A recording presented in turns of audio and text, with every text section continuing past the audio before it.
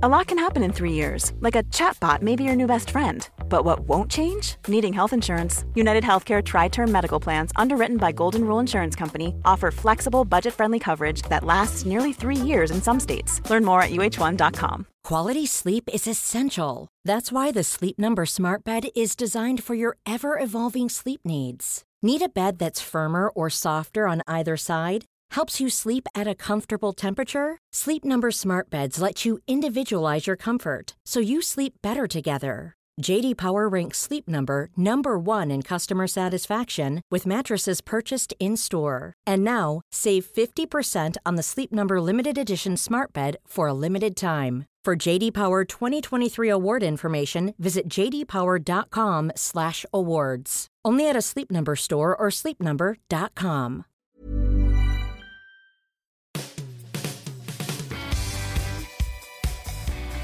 Hi, welcome to the Football Writers Podcast. My name's Mike Calvin. I'm joined by Jonathan Northcroft of the Sunday Times and Tony Evans of the Evening Standard. Once upon a time, you didn't need a plastic flag to support Manchester City. Their fans were brilliant, far better than the football. Now money is no object. City represent a nation state. But the football, that's something else. They've been fantastic to watch, and to state the obvious, they're worthy champions. Start of an era? Very much so. It's hard to see that they're so far ahead of the others. It's hard to see that ground being caught up in one season. They're a young team, of course. They've got infinite money to spend, and Guardiola's already plotting the next stage in the team's evolution. I think going out of the Champions League to Liverpool will actually hasten his desire to spend, and probably mean there's going to be even more bigger rivals in the summer. And he looks quite happy at the moment. I mean, I've spoken to people who covered him in Spain, and they say that he's much more relaxed than he was towards the end at Barcelona. So I think the doubt about whether there'd be a Guardiola era was always whether he'd actually stay himself. It looks like he might sign that new contract, stay in, and if he does, this is going to be a really difficult task for anyone to catch him up. What about Pep's influence, Tony? Perhaps on young English coaches, will we see disciples emerge? Yeah, undoubtedly, because that's the way football works, isn't it? You know, it's a monkey see, monkey do, and everyone follows the path until someone comes along and goes, hang on, this is how we'll counter it. So we'll also see someone coming up with a counter plan in the next 12 months, 24 months to neutralise Pep and his disciples. But yeah, I mean, and there are clear weaknesses despite how good City are, there are clear weaknesses in his game and the way he sets his team up. So I think we'll see people catching him that way. But the one thing... Can you be specific, Tony, on those weaknesses? What do you think? When the defence isn't good enough, when you press the defenders when they're on the ball, this obsession with playing the ball out to the back, from the back, when sometimes the best thing you could do is get it forward to some of those, like they did against Tottenham, get forward quickly and get the runners in behind the defence. But the times they want to play the ball out from the back, and Liverpool did it really well and pressed them and made sure the defenders weren't comfortable on the ball, and they tend to give the ball away in at the edge of their own thirds of the field in an almost Arsenal-esque style. You know, they do that. So, but you've got to be a good team to catch them, and you've got to have a very good set of presses. So they do that, and his obsession with playing with only one dedicated midfielder, and sort of essentially 4 or 5 forwards, will be a problem for them when they come up against teams with a better shape and structure and nearly as much money to spend in Europe. They got knocked out by Liverpool, which is in a very Premier League style of two matches. But I suspect that had they come up against Bayern, for example, they might have found things almost as difficult. I think Tony's right about the weaknesses, but I think the worry for the rest of the Premier League is I think Guardiola knows them too. I'm not sure he is entirely happy with his defence, and I think he's looking at defenders, and also he wants to bring in another defensive midfielder, because Fernandinho's he's really good, but I'm not sure if he's absolutely top class, and he's certainly knackered because, as Tony said, he carries a huge burden every game. So there are weaknesses, but what happens if they correct them, or at least sort of mitigate them a little bit in the transfer market? And the other thing is what they've set up there with the Etihad campus and their academy is way ahead of the major rivals. The thing about the academy, though, you look at it at the moment and you can't see it really producing until maybe after Guardiola's gone. You look at there's a lad called Tommy Doyle who's a sort of prototype Steve Gerrard figure. I think he's 15. But they're the ones that you're looking at, aren't you? Yeah, You've got Foden, obviously. So from what I understand, the way Guardiola works is very much repetition orientated in training. It's drilling patterns of play. It's rehearsing moves a lot. Which is the essence of the Barcelona. Way. So those kids at the academy, maybe not the ones that are 17 now, but the ones that are maybe 14, 15, if they get 3 or 4 years of being drilled in this style of play, they could actually be the ones that are starting to come into the team and not the transfer market, because from a Guardiola point of view, knowing the routines, knowing the style is actually more important than the name on the shirt. I think he's shown that by signing Edison, for example, as a goalkeeper. It was a big risk, but he was right for the style of play. So give him a couple of years, if he can breed some players who are like the La Masia players from Barcelona, schooled in that system, I think you will see them. Yeah, a lot of names being thrown around, aren't they, at the moment? Zaha, Delight, Thiago from Bayern Munich. There's going to be significant arrivals, isn't there? Oh yeah, they'll probably spend in excess of 200 million again this summer, and and people can't match that. That's for sure. And they'll be stronger next year.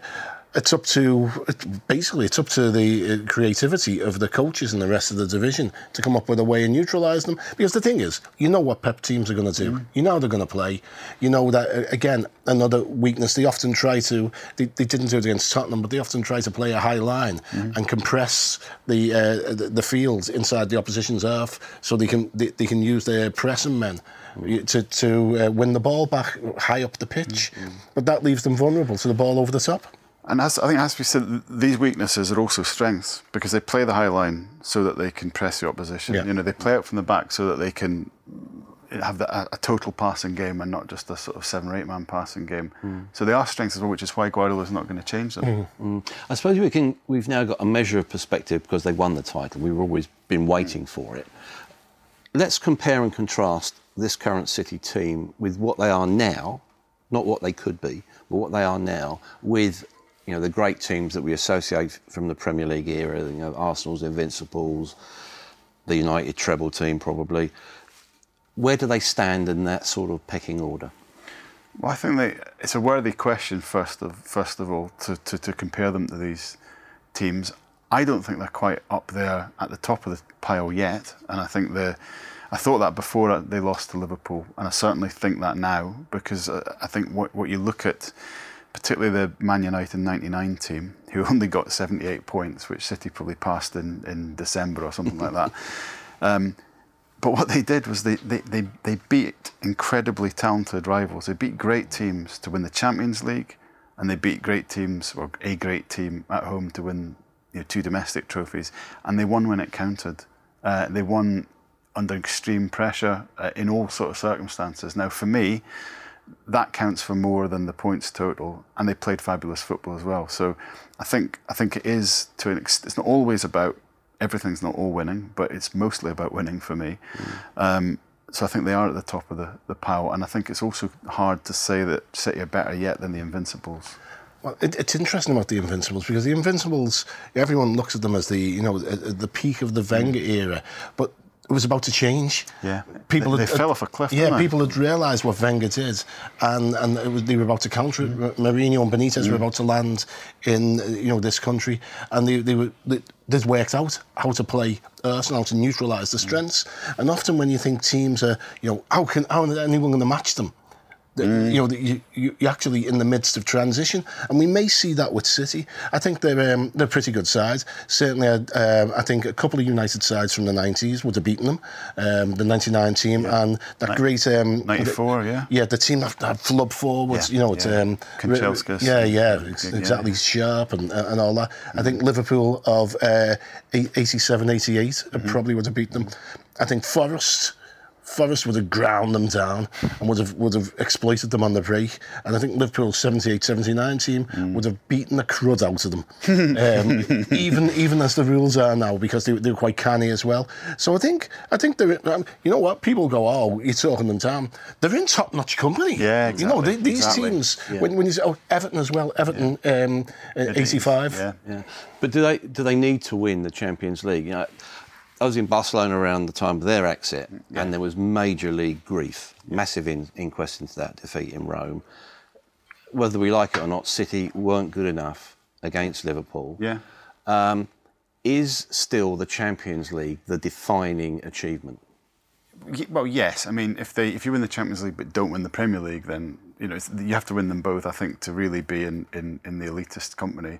And of course, it's fair enough. I think it's important for Guardiola as well to win the Champions League outside of Barcelona without Messi. And the way he went out in the quarter-final stage to Liverpool was actually similar to the way he went out twice with Bayern. So I think he needs it, and I think City need it, because it is the hardest competition. Well, leagues are hard to win, but it is the hardest competition to win. He was brought in to win it. I mean, they would say, Pellegrini and Mancini won the league. It's almost anyone can do it with this team. It's overstating it, but I mean, he does need to be successful in Europe. And as a Bayern, this team has had a rocky spell at this time of year in the spring, just at the point where great teams really begin to exert the dominance. What about Liverpool? How close are they to them? That's one of the most fascinating questions for next season, because obviously it's self-evident on a one-off basis. They're there. They've found a formula, not maybe the formula, because maybe only Liverpool are set up to play exactly that way, but they found a formula that works for them against City. Whether they can sustain that effort over a season, whether they can put away the weaker opposition in the way City have done so relentlessly, I think that's a big if at the moment, because Liverpool vary in their performance level quite significantly from game to game, where City don't. But with a few more decent signings, the way Klopp's developed this team's really impressive, and if he keeps developing it, I wouldn't say next season, but keep it together, maybe in a couple of years. Reminds me a little bit of the Liverpool and United in the 80s. United's win all the battles, Liverpool's win all the wars, and you can see Liverpool in the individual games, giving City a tough afternoon or night, and maybe winning them, but you can't see them sustaining it over the course of a season. And they've got much better. I mean, the defence since Van Dijk arrived has been so much better, and they've got solid full backs for the first time in a long time.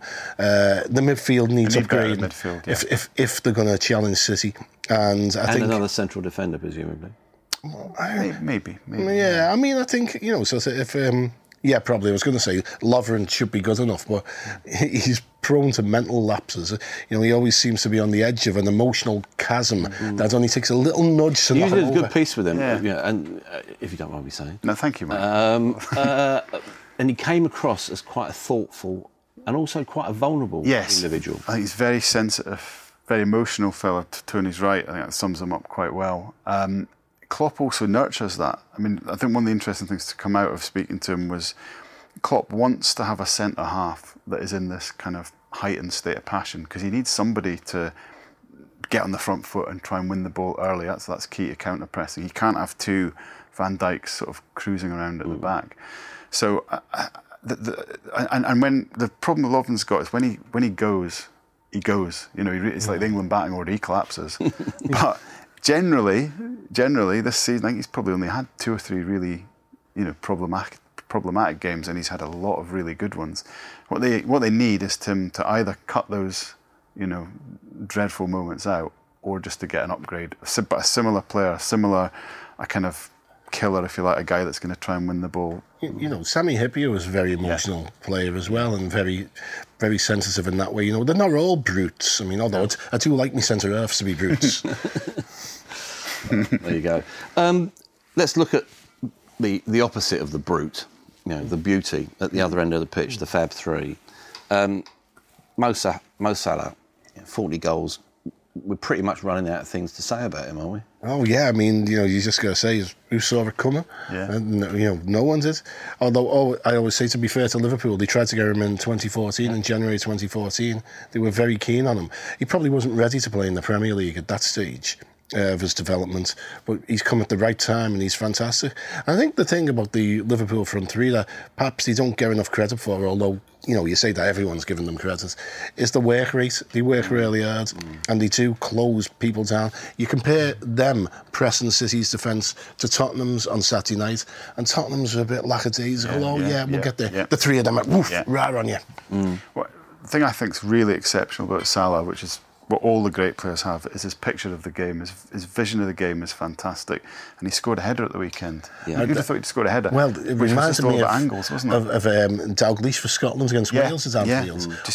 But it was a fantastic ball in, wasn't it? Lovely ball in, fabulous ball Alexander-Arnold. But yeah, as you say, he's probably. They always say about Messi, don't they, that Messi has about 150 pictures in his head when the ball's coming to him. When the ordinary mortal, the ordinary pro, has about 4 or 5.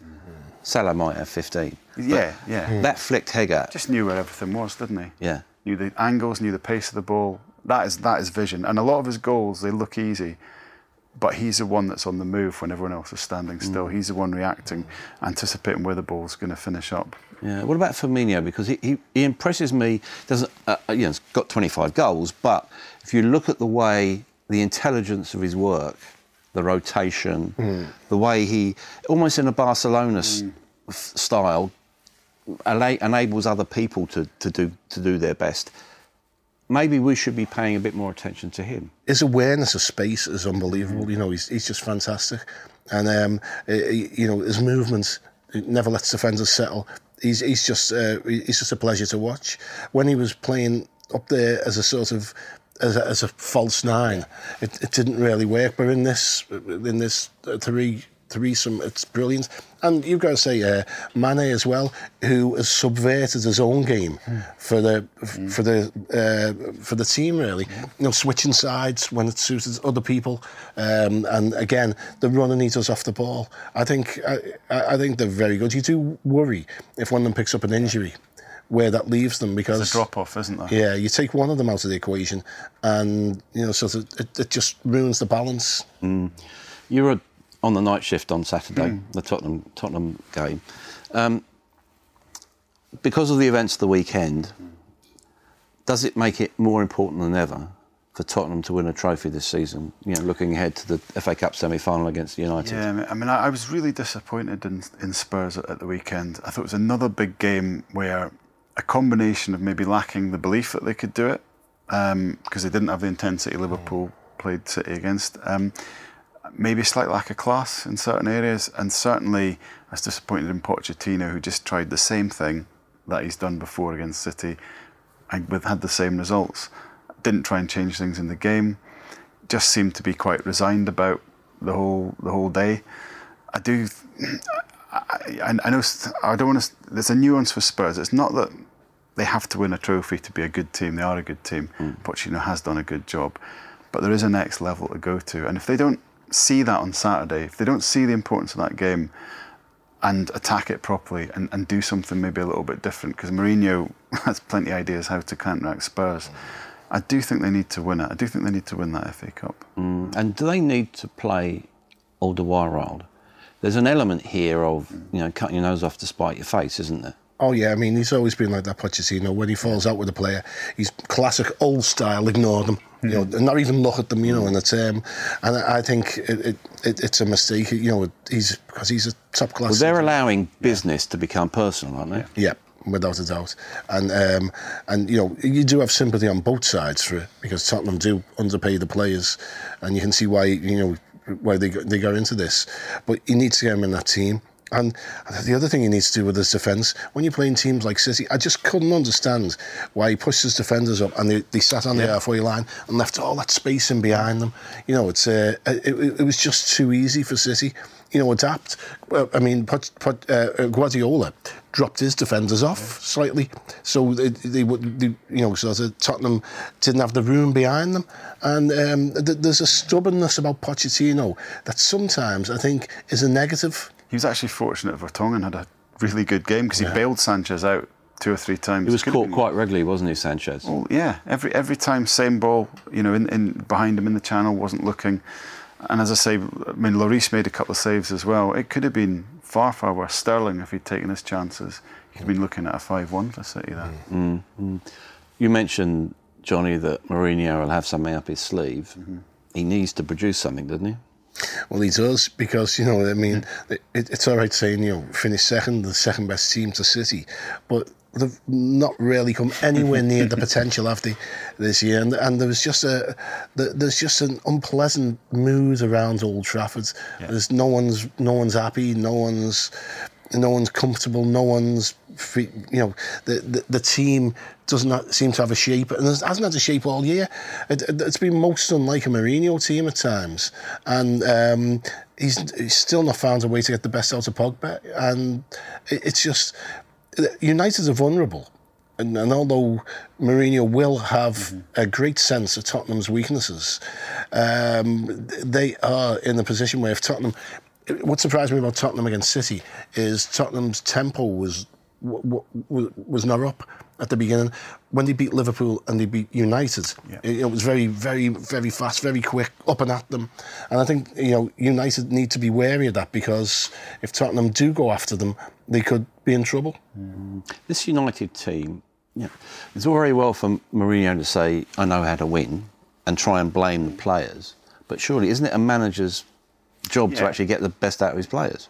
Yeah, it is. And if a team, is up and down in terms of performance, like it was, and it's his job to get the attitude right, get the mentality right, make sure. Because that was abject, wasn't it, against West Brom? It was. They were so slow. They were so kind of, they showed that they didn't think the game really counted. Yeah. That it was almost beneath them. Is that a bit modern footballerish?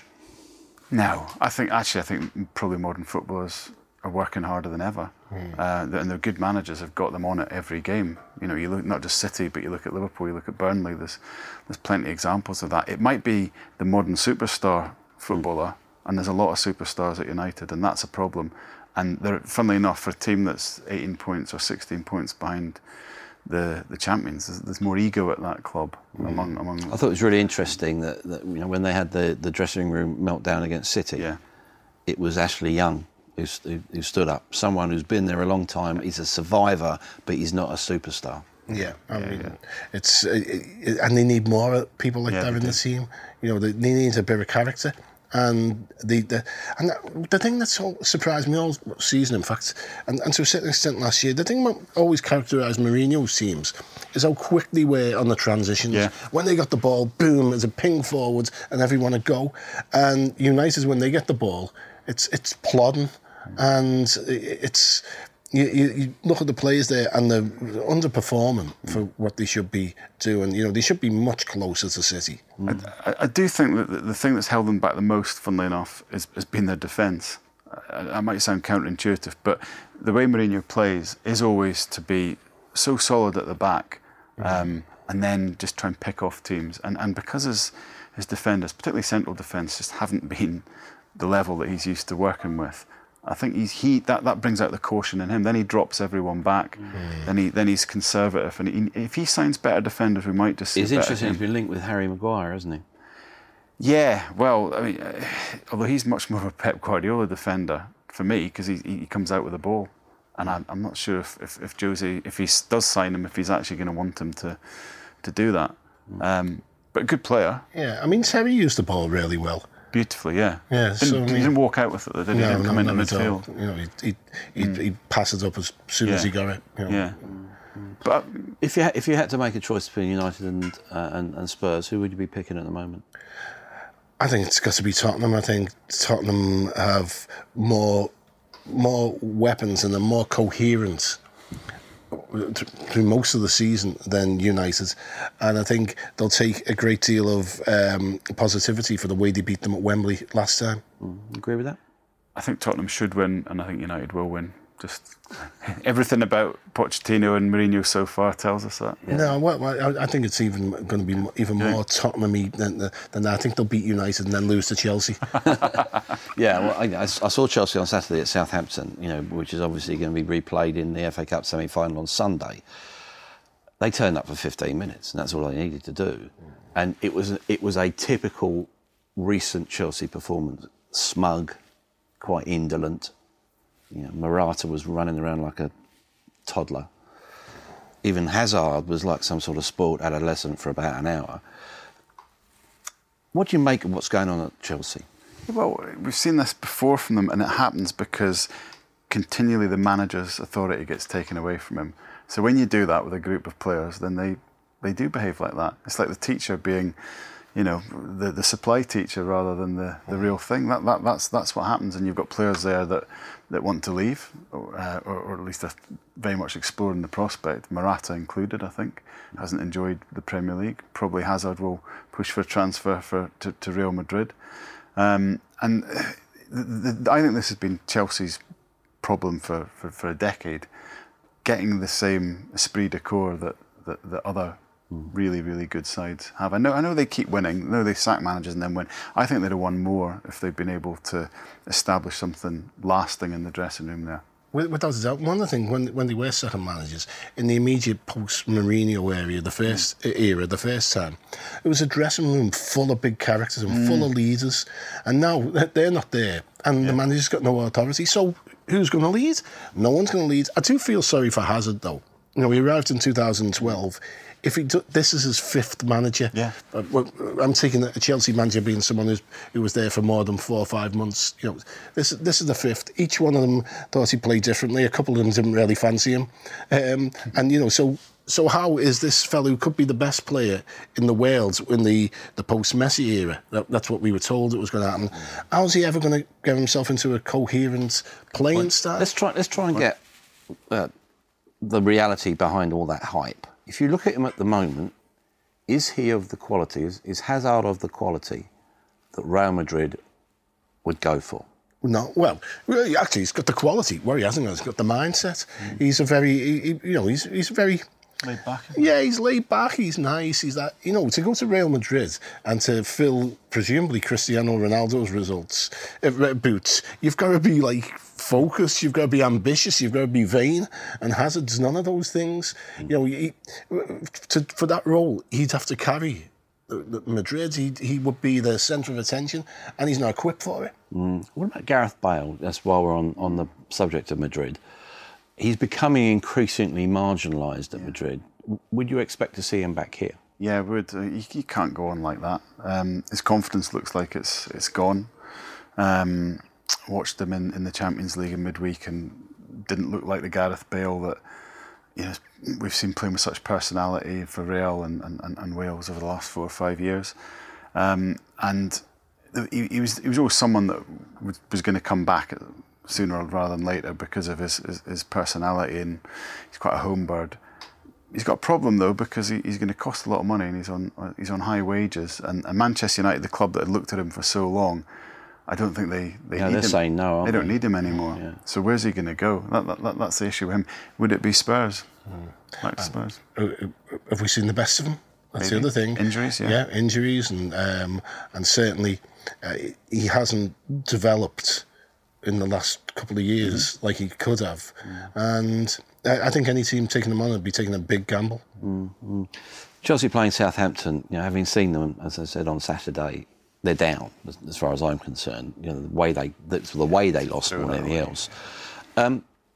What's gone on there? It's almost a paradox, isn't it? Because here's a club which is, everyone says, quite rightly, it's really well run financially and strategically. But this bunch of players have just sleptwalked into the Championship. Yeah, is it well run strategically when they sell so many players? I understand what you're saying, Mike, because they've got this great model where the academy brings through players and they sign in a kind of Moneyball way and sell on. But there has to be there's a slight risk in that strategy. There has to be a balance. You've got to keep enough good players, and you've got to make sure you develop enough good ones to keep the whole sort of circle going. And I don't think the players that have come through in the last 5 years have quite been. In fact, they've not been anything like the standard of the Bales and the Oxlade-Chamberlains and the Walcotts. And they've sold probably 1 or 2 too many to Liverpool. But, and the signings haven't quite been good enough. So the model is really good, but I don't think they've worked it properly over the last couple of seasons. and that has caught up with them. And a poor managerial appointment as well. Yeah, without a doubt. I mean, I think there was... I mean, some of us were saying way back when everyone was lauding them and saying this is the way you look forward, and you sort of buy cheap, sell high, replace them with people who are as good, if not better. There was an awful lot of luck involved, and you couldn't sustain that forever. It's going to catch up with you, and it's caught up with them this season. And I saw them back in September for the first time, and I come out and I said to someone who was with me, I said, they're going down, you know. I said, no. And I was just like, I couldn't believe how bad they were. I couldn't believe how directionless they were. They've drifted, you know, at the club, from senior management in the boardroom to the managers, to the players on the pitch, and they've just drifted downwards. What I found most significant was that when Chelsea got back to 2-1, it was complete rabbits in the headlights job. They just, no communication, therefore there were bigger spaces, they switched off at free kicks. It was a team which basically was waiting to die. Yeah, they've got used to losing, haven't they? Is that about 20 games without a victory? They've had one game, I think it's one win against West Brom, which until Man United turned out was a gimme, in 20 games. Yeah, that's it. They are sort of almost, they're downtrodden now, aren't they? They've had that kind of, whatever they had knocked out of them. West Brom are a good comparison because until maybe finding that they're relegated and that freeing them mentally, they were very much the same. Actually, just like Southampton, not getting beaten by a lot in games, but just finding a way to get beaten somehow by the odd goal or whatever. Finding a way to get beaten brings us on nicely to Arsenal. You know, it's astonishing that, you know, in professional football, they're still the only club, you know, to do nothing, literally nothing away from home this year. Where are we with them? Because I know we talk endlessly about Wenger and the lack of character. Is there anything new we can say about them? Well, I admire their unwavering commitment to give even really bad teams chances. I think it's admirable, you know, and it's entertaining in the most teeth-grinding of ways. Arsenal, it's been a terrible season. It's been a shambolic season. They won't win the Europa League. You think they'll get beat by Atletico? Yes, and I think Wenger there'll be clamour for him to go, but he'll stay another year, and there'll be more of the same. And it's just it's ridiculous. They're trying to put an infrastructure in there too late for the post-Wenger Wales, but Wenger's not having it. You know, he's so you've also got like internal struggles there, and they're just limping along. And I don't think anyone's brave enough to sack Wenger this summer. I heard him talking after the game, and he sort of said in a really kind of casual manner, we lack defensive stability today. You know, as if it was just remarking on the weather, as if he hadn't been there for 21 years. You know, supposedly working on the stability of the team. Yeah, I saw that. I was like, today? Well, yeah, just today. Yeah. A lot of, you know, very kind things said about Rafa Benitez after that win. You know, he's done remarkably well with very little at Newcastle. I think probably most people would agree with that. Can I ask you a question I probably asked on this programme maybe 3 or 4 months ago? Whether Rafa Benitez is the perfect transitional manager for Arsenal? Well, they could do a lot worse. I mean, he'd organised them, and because the players aren't that bad. I mean, you look at Bellerin, who should be one of the best right backs in Europe.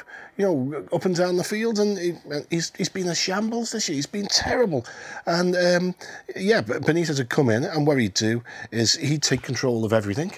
He would, you know, he can be a bit, he can micromanage a bit too much at times, but that's what Arsenal need now, and they need someone to coach those players.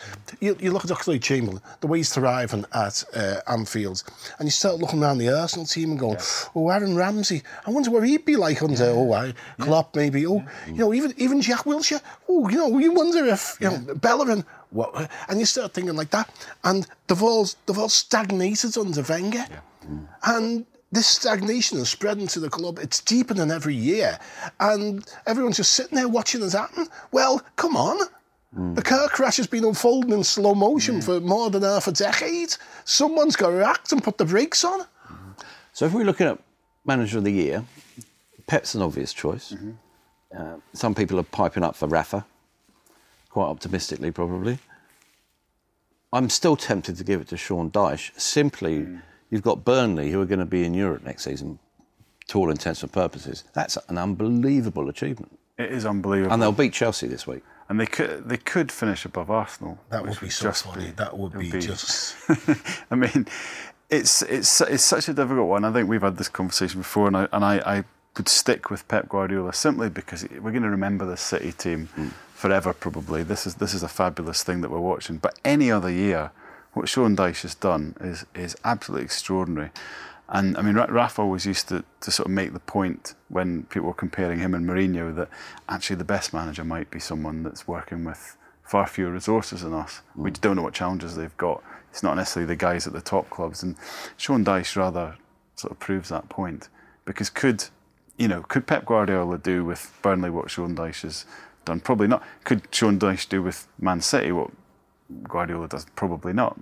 But for what he's got, it's not just that he couldn't be doing any better. He's doing better than better. It's just amazing. So where's his natural next stepping off point? Well, that's a good question, because he won't be considered for any of the top jobs. I mean, you'd think the second level clubs, the likes of West Ham and the likes of Everton, if there are vacancies this summer, would look at him. But again, I think both those clubs would look for someone they'd see as more glamorous, which is, which is a bit daft. It's hard to see where he goes from here, and arguably the best performing manager in the league this season, and you can't see a job. I mean, they'd never think of him for Arsenal. It's impossible. And, in Chelsea's coming up. They wouldn't think of him in a million years. So where does he go? Perhaps they should start. If we pretty much assume relegation now is getting to be cut and dried, let's look at the team coming up, Wolves, which, to be honest, has been a Premier League side in the Championship all season. There's half a dozen players there who are sort of top 10 material. What about Wolves, the way they've done it with the influence of Jorge Mendes? Is it a game changer? Yeah, could be. It's a model. It's not actually a new model. I remember it being tried in Scotland. I'm not going to go into specifics, probably for legal reasons, but I remember an agent trying to do the same thing with Airdrie years ago. Airdrie. Yeah, the idea was it was a much more humble idea, but the idea was that he could sign some cheap players from France and Spain, put them to Airdrie, and then sell them on to the old firm, and it kind of worked for him. There's something that's uncomfortable about the Wolves experiment. But I was thinking about this. I'm also a bit uncomfortable about Watford. I'm a bit uncomfortable about Manchester City. I'm a bit uncomfortable about the same agent's influence at Manchester United. Do you know what I mean? I think there's a lot that's left to be desired about modern football. I'm uncomfortable at PSG. So Neymar couldn't even be bothered to turn up for them winning the French league on Sunday night. And they beat their closest challengers 7-1. And what does it all mean? And they're rubbish in the Champions League. And it's a state vanity project. There's a lot that's wrong about the way the modern game works, and I guess this is the next development, isn't it? The Wolves factor. Well, certainly I've heard of some agents going to clubs now and basically saying, look, we'll look after you strategically. You want a manager, we'll get you a manager. How many players do you want? An agent as director of football, it's wrong, and one of the things that needs to be sorted out is agents who work for players, work for clubs at the same time, work for the buying club, the selling club, and the player. I think that's going to be dealt with, actually. It's got to be dealt with, because it's just in any other business they're being caught. But I mean, with Pep Guardiola's brother's an agent and part owns a football club who Manchester City send players to. So, we've started off this programme loving Manchester City, but the game's so kind of compromised with all this stuff that's going on. We had a lot of reaction from the listeners and viewers, so if we don't get around to your question, I apologise.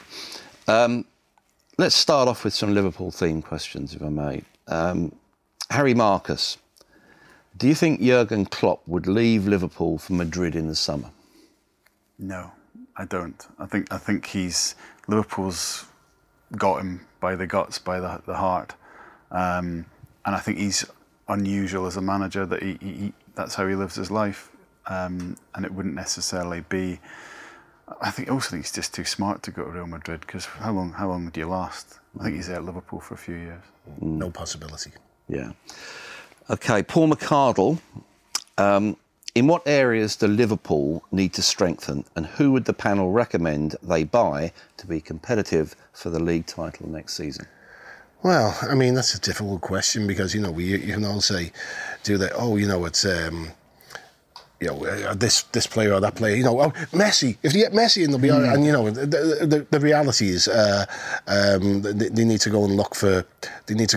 I think the main thing, they need to strengthen the midfield. Obviously, your Keita coming in, so that'll make a difference, and he'll provide them with more thrust from the midfield. But I think they need a midfielder or two who are more mobile than they are. They probably still need a goalkeeper, and cover at least, but probably they also need a centre half to add to the squad in case Lovren does fall off their emotional cliff again. Yeah, Roma are saying that they're not going to let Alisson go, aren't they? The other goalkeeper, who's everyone's probably going to have a look at. Yeah, and do you pay £60 million for a goalkeeper? I'm not sure you do. If you're Liverpool, you do if you're Man City, because it doesn't matter. Well, the money started all these goalkeeping problems because Reina was on £100,000 a week, and basically they didn't think they should be paying a goalkeeper that, so they shipped around and bought Mignolet on, figuring that to pay him 2/3 less, and you wouldn't get 2/3 drop off. That turns out well, didn't it? Okay, Asim Rasib, how closer, if at all, would Liverpool have been to Man City if they had signed Virgil van Dijk in the summer? Oh, undoubtedly a lot closer, because that's manifest, the improvement he's brought. And we've talked about Lovren. That's been a big factor in his sort of strong second half of the season. Again, ifs and buts, whether they'd be close enough to challenge him. I'm still think they're short in other areas. But it's been a tremendous signing, not just on the pitch, but it's been one that's influenced everybody off it. I think they'd be closer to United. Not really that close to City. In terms, just a simple one from a mutual friend, Martin Booth, who says, who wins the Prem next season? Manchester City. Yeah, I can't disagree with that. Okay. Short question, short answer. A personal side of the head, Craig Griffiths. Who makes the Championship playoffs and who goes up from them? Oh, wow. Well, I think Cardiff will do it automatically now. So you're looking at probably the four that are there at the moment. I know you're waiting, but I do think Millwall have got a really good chance, because you can see Fulham falling short and then being deflated. We've seen it so many times with those teams before. Derby looked like they're flatlining. Wouldn't count out Villa though either.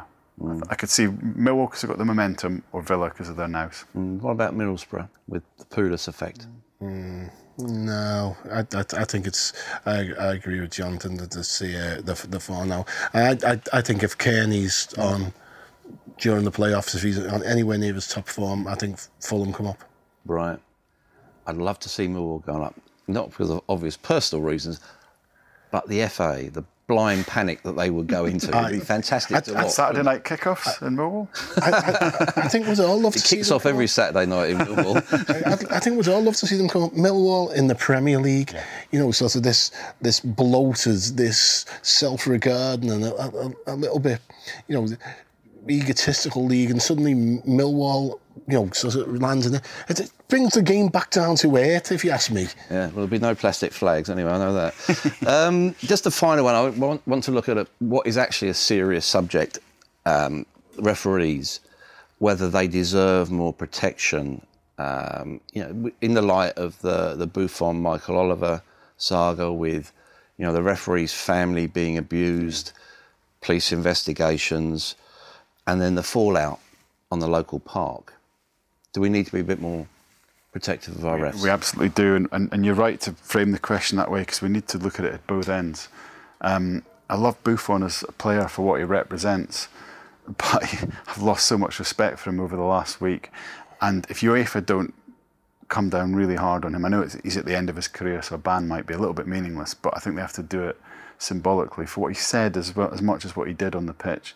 The lack of respect and the way that's fueled social media against Michael Oliver and his family is a disgrace. But you can't forget either the guys that are going out trying to be referees at Sunday League level or whatever. I think Oliver Kay in the Times had a great piece with a fella that was beaten up in I think it was the Staffordshire League or something like that. So it has to happen at both ends. We have to take this more seriously. You know, I mean, and Buffon's logic, you know, the sense of entitlement, the sense of, you know, what you know, me, it's like, you know, so this was the climax to my career, and the comeback was so good. You should, you know what, the referee got the decision right, Oliver got the decision right, and he got sending off right. Buffoon pushed him, you know, send him off, and he should, you know, all right, he's retired, but he deserves a long ban just to send a message out. And if it happens to a player who is actually going to continue playing, ban them forever. I say, the whole, I don't like. The one of those clubs I don't like, among the many clubs I don't like, because they have a great sense of like, you know, everything should be bow down to us, and it's horrible, and the game won't work without referees, and I think we need to protect them, but we need to protect them by the authorities stepping up and making sure anyone who's involved in abuse, you know, pays for it. But secondly, I think we've got to look at things like not a VAR, because all that's going to do is change the nature of the controversies. There's always going to be controversies. I think we've got to accept that at the game, at the pace it's played at, it's going to be difficult for a human being to referee, and there will be mistakes. And you know what? Get over it. You're an adult. It's a game. Yeah, and the thing about the Michael Oliver decision, he knew the magnitude of that decision instinctively. That takes an awful lot of almost moral courage to make that decision.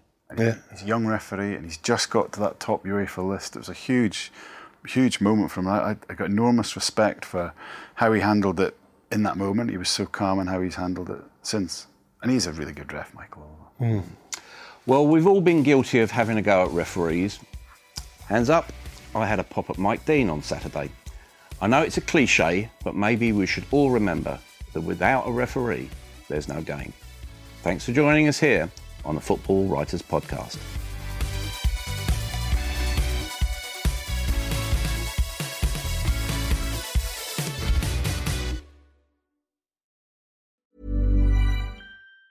Even on a budget, quality is non-negotiable. That's why Quince is the place to score high-end essentials at 50 to 80% less than similar brands. Get your hands on buttery soft cashmere sweaters from just $60, Italian leather jackets, and so much more. And the best part about Quince, they exclusively partner with factories committed to safe, ethical, and responsible manufacturing. Elevate your style without the elevated price tag with Quince. Go to quince.com/upgrade for free shipping and 365-day returns. Hold up. What was that? Boring. No flavor. That was as bad as those leftovers you ate all week. Keke Palmer here, and it's time to say hello to something fresh and guilt-free. Hello Fresh. Jazz up dinner with pecan-crusted chicken or garlic butter shrimp scampi. Now that's music to my mouth. Hello Fresh. Let's get this dinner party started. Discover all the delicious possibilities at HelloFresh.com.